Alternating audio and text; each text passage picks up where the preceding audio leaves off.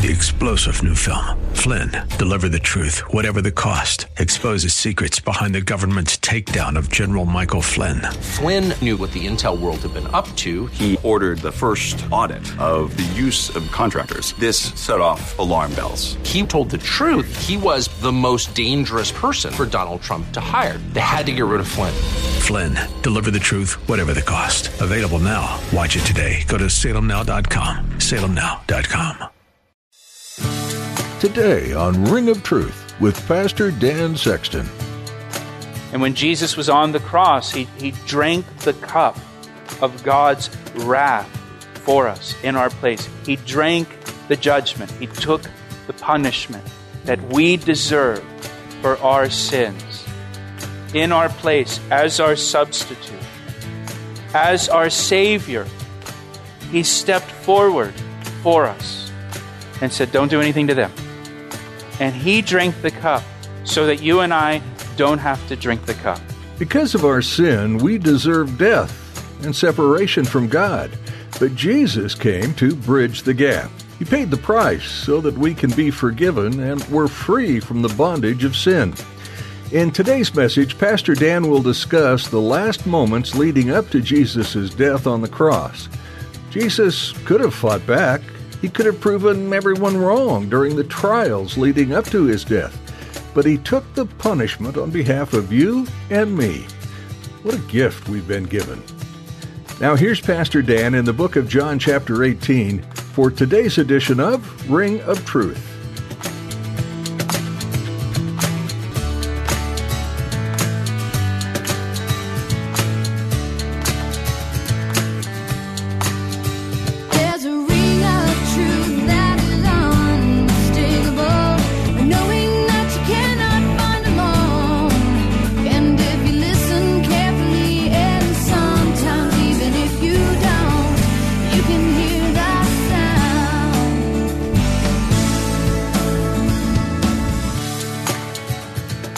So Jesus crossed the brook Kidron, and I wonder as he crossed over, it's nighttime, and I wonder if he stopped and just looked at the blood flowing by, thought of his own sacrifice the next day on the cross. And they enter into a garden. The other Gospels tell us it was Gethsemane, the Garden of Gethsemane. The name Gethsemane, it means olive press. The Mount of Olives was covered with olive trees and olive orchards. That's why it's called the Mount of Olives. The whole mountain at that time was covered with olive trees. In the ancient world, olives were very important. They were very valuable. They were, in fact, the most important fruit produced in Israel. It was its number one export was olive oil. And on the Mount of Olives, they had all of these olive trees, all of these olive orchards, and they also had an olive press where people could bring their harvested olives to process them, to get the olive oil out of them. And so they would press the olives down, and as they pressed the olives down, the oil would be squeezed out of the olives. And so this is, to me, I think this is a wonderful illustration of what happened to Jesus in Gethsemane. He is in Gethsemane. He's in the place of crushing. He's in the place of the olive press. And as he's there, the weight of the sin of the world is put upon him. And he's under the pressure of that weight of knowing that the sin of the world will be put upon him when he's on the cross. And as he is under the weight of that, what happens? He begins to sweat drops of blood.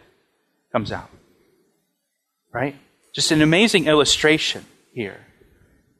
So he goes to this garden. Verse 2 tells us, and Judas, who betrayed him, also knew the place, for Jesus often met there with his disciples. Judas knew where he could find Jesus. He knew he could find him in Gethsemane. That's where Jesus liked to hang out with his disciples. Luke's gospel tells us during the Passover, Jesus and his disciples stayed the night in Gethsemane. They would sleep each night in Gethsemane. So Judas knew that's where he would be. Then Judas, look what it says in verse 3, having received a detachment of troops and officers from the chief priests and the Pharisees, came there with lanterns, torches, and weapons. So Judas came with a lot of people to arrest Jesus. Verse 3 says he had a detachment of troops. That would be a detachment of Roman troops. A detachment was 1/10 of a legion, or 600 soldiers. So he's got 600 Roman soldiers with him, plus officers from the chief priests and the Pharisees. They were the temple police. The temple police were made up of Levites, and they were the police force in the temple. They guarded the various gates at the temple. They patrolled constantly the courts of the temple to ensure nobody was saying anything contrary to the Word of God, or teaching anything contrary to the Word of God in the courts of the temple, or bringing anything inappropriate into the temple courts. And so they patrolled the temple courts to kind of enforce the rules and make sure, everything is as it should be. And I point that out because in Matthew's gospel, Matthew's account of the arrest, in Matthew's gospel, when they came to arrest Jesus, Jesus said to them, "Am I leading a rebellion that you have come out with swords and clubs to capture me? Every day I sat in the temple courts teaching, and you did not arrest me."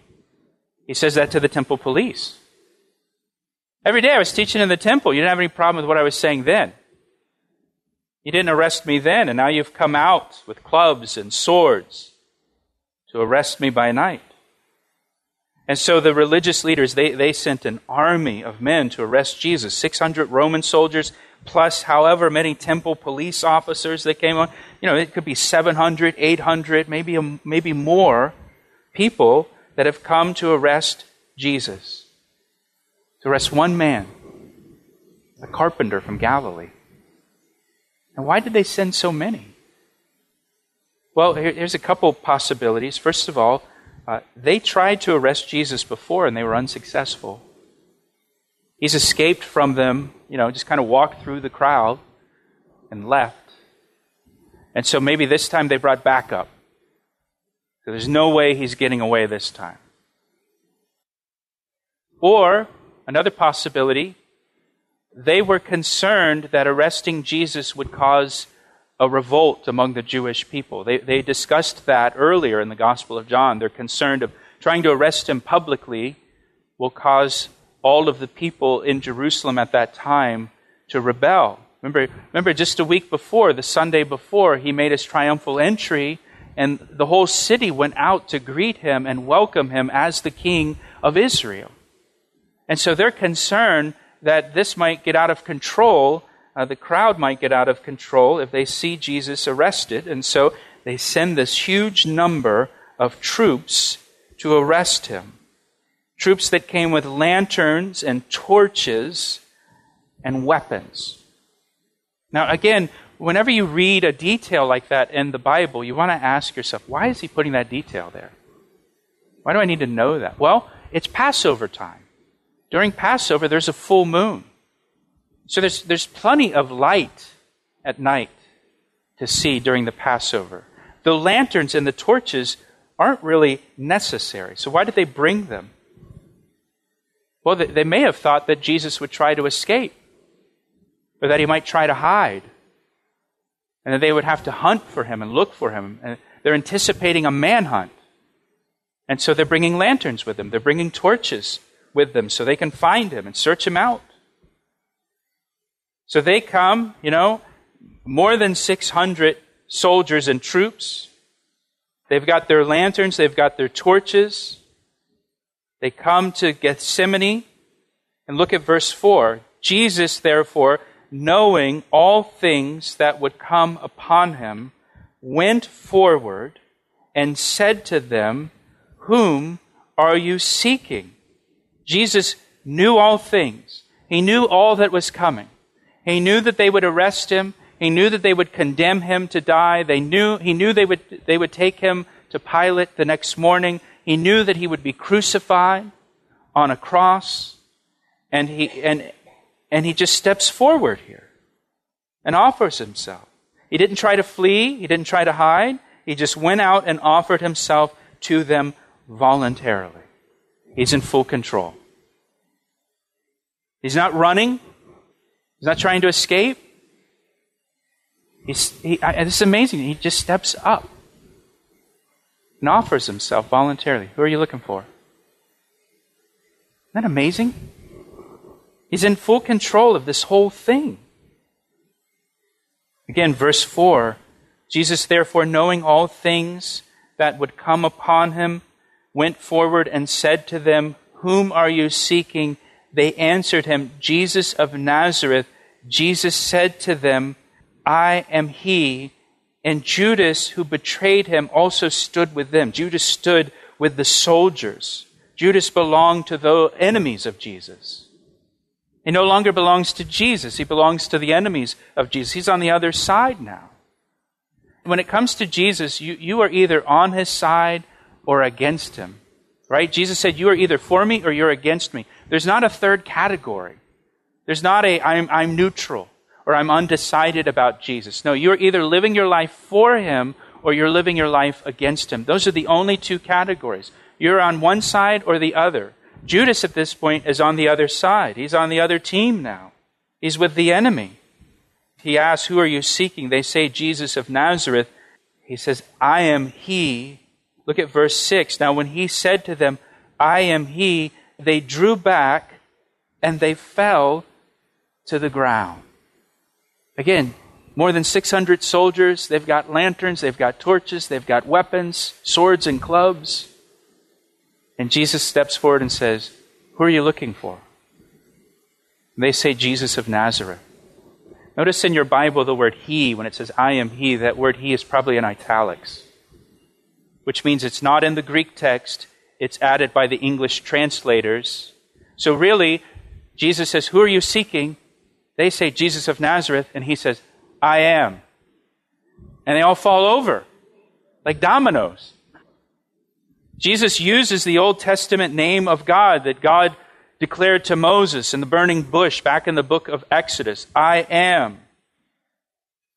This is one of the I am statements of Jesus in the Gospel of John. He clearly declares his deity here. He clearly declares that he is God. And when he said, I am, that whole army, hundreds and hundreds of men with weapons and lanterns and torches, they all just fell to the ground. They all just fell over. He's in control. He's in control. He's demonstrating that. He's got the power. I got the power. He's got the power, right? They ain't got the power. Jesus has the power. The soldiers were not in control. Jesus was in control. He's got absolute power over them, so much so that with just a word, just saying his name, I am, he knocks him down. Right? What does it say in 2 Thessalonians? That when Jesus Christ comes back, he will destroy the Antichrist with his breath and with the brightness of his coming. Right? And here he just says his name, I am, and they all fall over. They all fall down. He's just giving himself over to them. He's got the power here. He could escape if he wants to. He could defeat them if he wants to. But he is voluntarily giving himself over to fulfill God's plan to save mankind, to offer himself as a sacrifice for our sins. So verse 7, then he asks them a second time, who are you seeking? And they said, Jesus of Nazareth. I'm sure the second time they said it with a little bit more caution, right? As they're getting themselves up off the ground and picking up their swords and their torches. Who'd you say you were looking for? Jesus of Nazareth. Don't hurt me, kind of thing. It goes on in verse 8. Jesus answered, I have told you that I am. Remember, you have the Roman troops. They're Gentiles, they're pagans, they're heathens. But you've got the temple police there. They're Levites, and he's communicating to them very clearly. You are arresting God. I am. They know what he's saying. I have told you that I am. Therefore, look what he says now. If you seek me, let these go their way. Speaking of his disciples. that the saying might be fulfilled which Jesus spoke, of those whom you gave me, I have lost none. He said that back in chapter 17. But right here we see Jesus as the good shepherd protecting his sheep. Even in the hour of his arrest, he's still concerned about his sheep, the welfare of his sheep. He's looking out for them. And he steps forward and says, I'm the one you're looking for. You have no business with these people. Just let them go. And he's looking out for his sheep. Verse 10 now. We come to verse 10. Verse 10 says, Then Simon Peter. Good old Simon Peter, right? We love Simon Peter because we can relate to him so much, because we're just like Simon Peter in so many ways. Then Simon Peter. Look what Simon Peter does.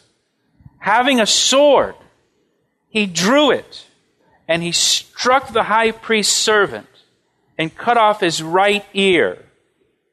The servant's name was Malchus. Now this event is mentioned in all four Gospels. Interestingly, John's Gospel is the only one who tells us it was Peter who did this. The other Gospels just say one of the disciples. John says it was Peter. Okay, just so you know, it was Peter that did it. It wasn't one of the disciples, it was Peter.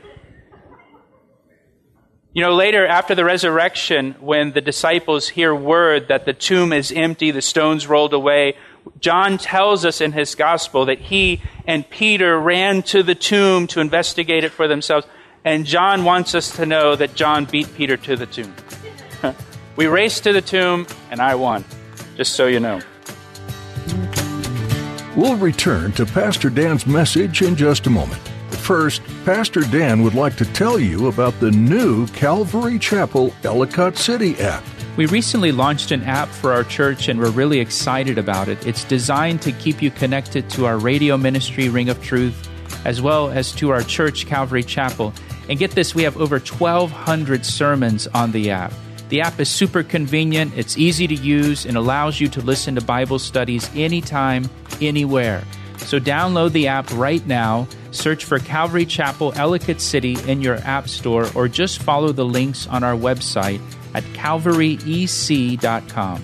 What a great way to stay connected to Scripture. Now, back to today's message on Ring of Truth. So Peter now, it says he pulled out a sword. This word for sword here, the Greek word, it actually means a large knife or a dagger. So don't think of some big, gladiator sword. He pulls out a knife. And we're so familiar with this story, right? There's even songs that talk about Peter, put away your sword kind of thing. But just think about what's happening here. You have this altercation late at night in a garden out in the woods. And one of the guys pulls out a knife and cuts another guy. You hear stories on the news about two guys, they get in an altercation at a grocery store or at a ball game, and one guy pulls out a knife and he stabs the other guy. Or somebody pulls out a gun and shoots the other guy. It's crazy. Peter pulls out a knife. He pulls out a knife. And he starts swinging at this guy. And he cuts his ear off. Peter, I think a lot of times he gets made fun of in commentaries and in sermons for swinging at this guy's head and hitting his ear and cutting his ear off. And, you'll read or you'll hear in sermons, Peter was a good fisherman but not a good swordsman, right? It's probably the first time he's been in a knife fight, right? You got to give him a break here. I don't know how well I would do trying to fight somebody with a knife for the first time. So that's what he does. He pulls out a knife. He cuts off the guy's ear. You remember earlier in the night, Peter said to Jesus that he was willing to die for the Lord. And at least at this point, he's proving that. He's willing to fight to the death at this point. That's going to change.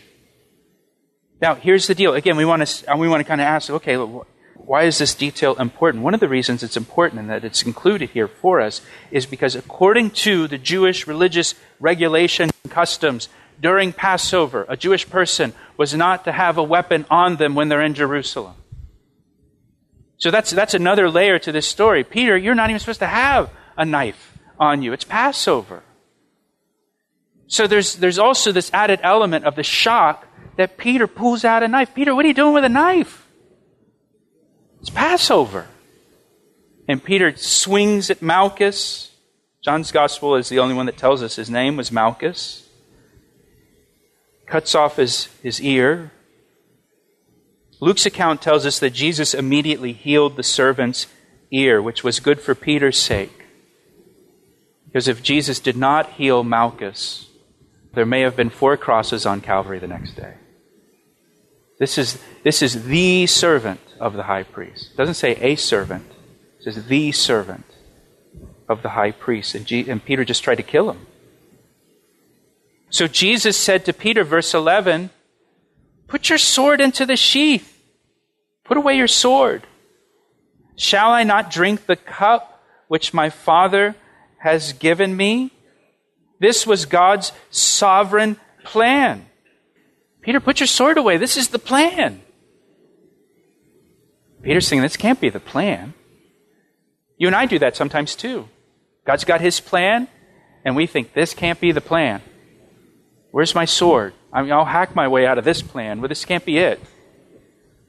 And Jesus says, this is the plan. This is the plan, Peter.